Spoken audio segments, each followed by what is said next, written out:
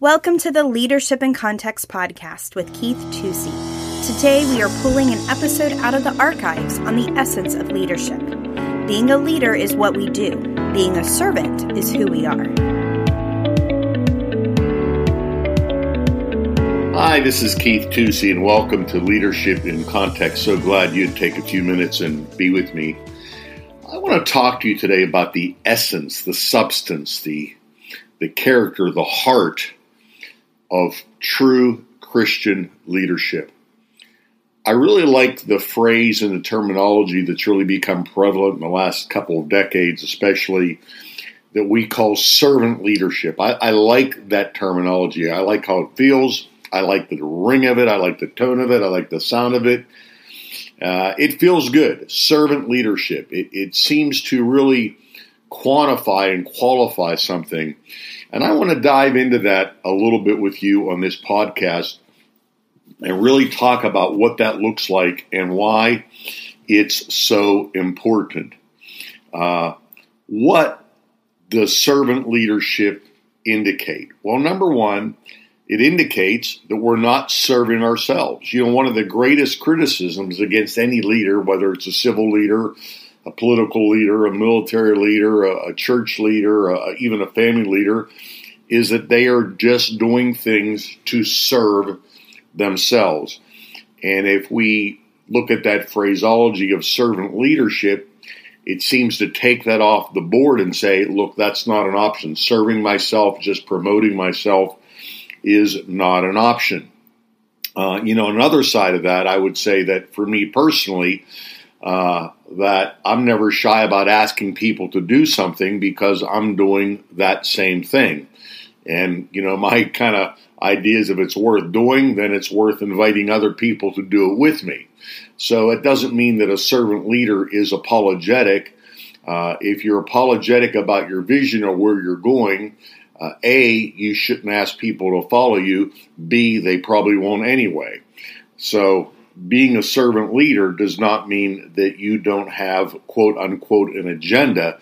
It just means that the agenda is not about you. Quite frankly, a leader without an agenda is somebody that's going to go in circles and waste a lot of your time and a lot of everybody else's time, including their own.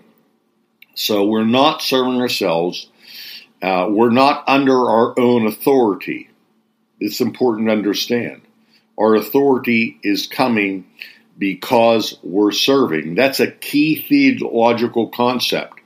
It's one of the cornerstones of a Christian worldview that all authority is delegated.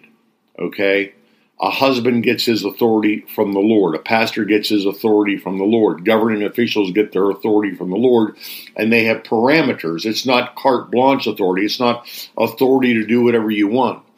If you work for a company and the boss gives you a credit card to travel on, when you go out and travel, you don't buy yourself new shoes, okay? If the boss leaves the job and puts you in charge of doing something, when he comes back, unless it's your job description, you haven't fired old people and hired new people. That would be outside of your delegated authority, and it's null and void, and we have to understand that.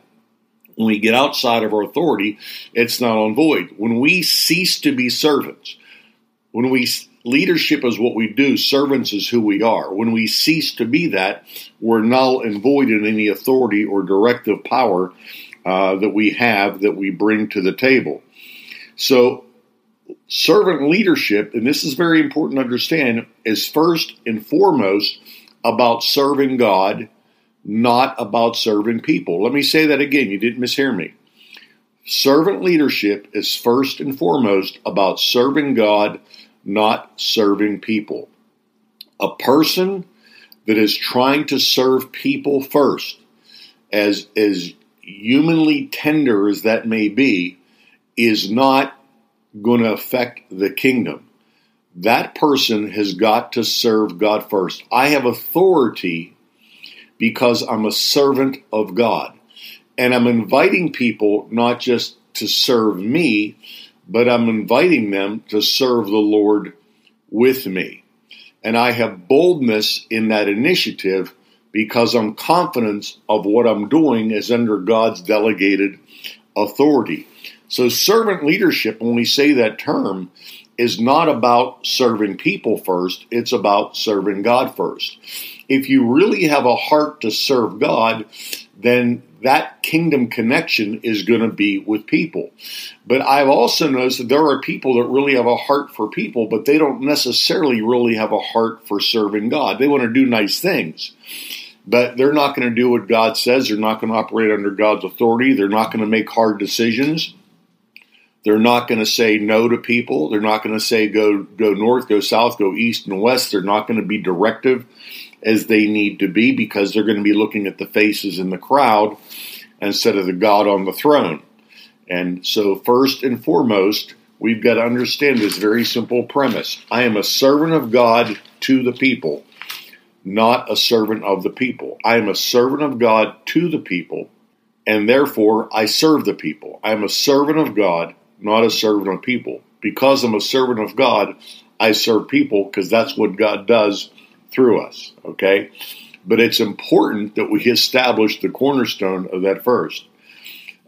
Very, very critical. That protects us from being just human-based and just need-based, and it gives us the ability to do the right thing even when some folks might disagree with that, because we're servants of God. You know, I used to make jokes. I don't use that terminology as much anymore, but I used to say, I can't help it. I'm just a victim of my theology, meaning that I'm just going to do what I believe. I believe this, so therefore I really don't have a lot of options. It's not like I've got to think through this and I've got to pray through this, because this is what I believe. It's not situational.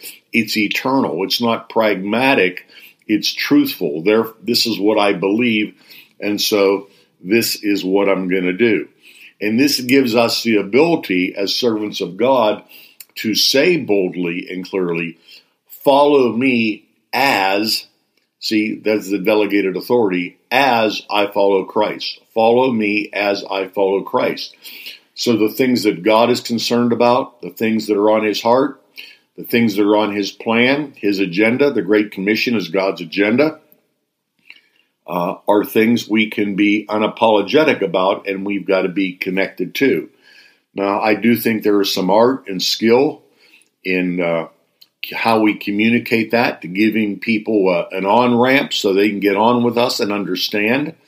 But I think if we posture ourselves and remind ourselves, and most of all, we're living out of our heart that first and foremost, we're servants of God, then I think that's going to provoke and stir people to do the same thing. Now, in line with that, one critical difference here of just human leadership, natural leadership, and godly Christian servant leadership is when we are serving people, we are not just meeting a need, but we're inviting them to serve. And the majority of people we serve can serve in some way. Okay, the majority. I don't know what the percentage would be, but 80, 90% surely of people we're serving can also contribute. What they're reaping, they can sow in some fashionable way, some demonstrative way, that as we're serving them and caring for them, we're encouraging them to join the team. Now, they might not lead the team. They might not be the person up in front of the crowd, but they're a person that's going to do something. So Christian servant leadership has with it the idea of not just touching people, but teaching people that they're touching to touch other people. So there's kind of a full circle. Now, the other side of that, the 180-degree truth on that is this, that there is part of Christian servant leadership that says, I'm going to do it as unto the Lord, even if there's no reciprocation, if there's nothing that I can do to get that person to do something. Whatever I do, it's as unto them, and it's between them and the Lord. And again, some people literally in a place in their life, they may be so sick, they may be so oppressed, they may be so destitute in a certain situation that there is no ability for them, at least in the now, to do something. Well, we do that as unto the Lord. We still serve them. But our overall view is we're serving everybody so they can multiply and they can serve and go to the next level. Let me throw this out to you. Here's what I believe. I believe when we're serving God, we can never be taken advantage of.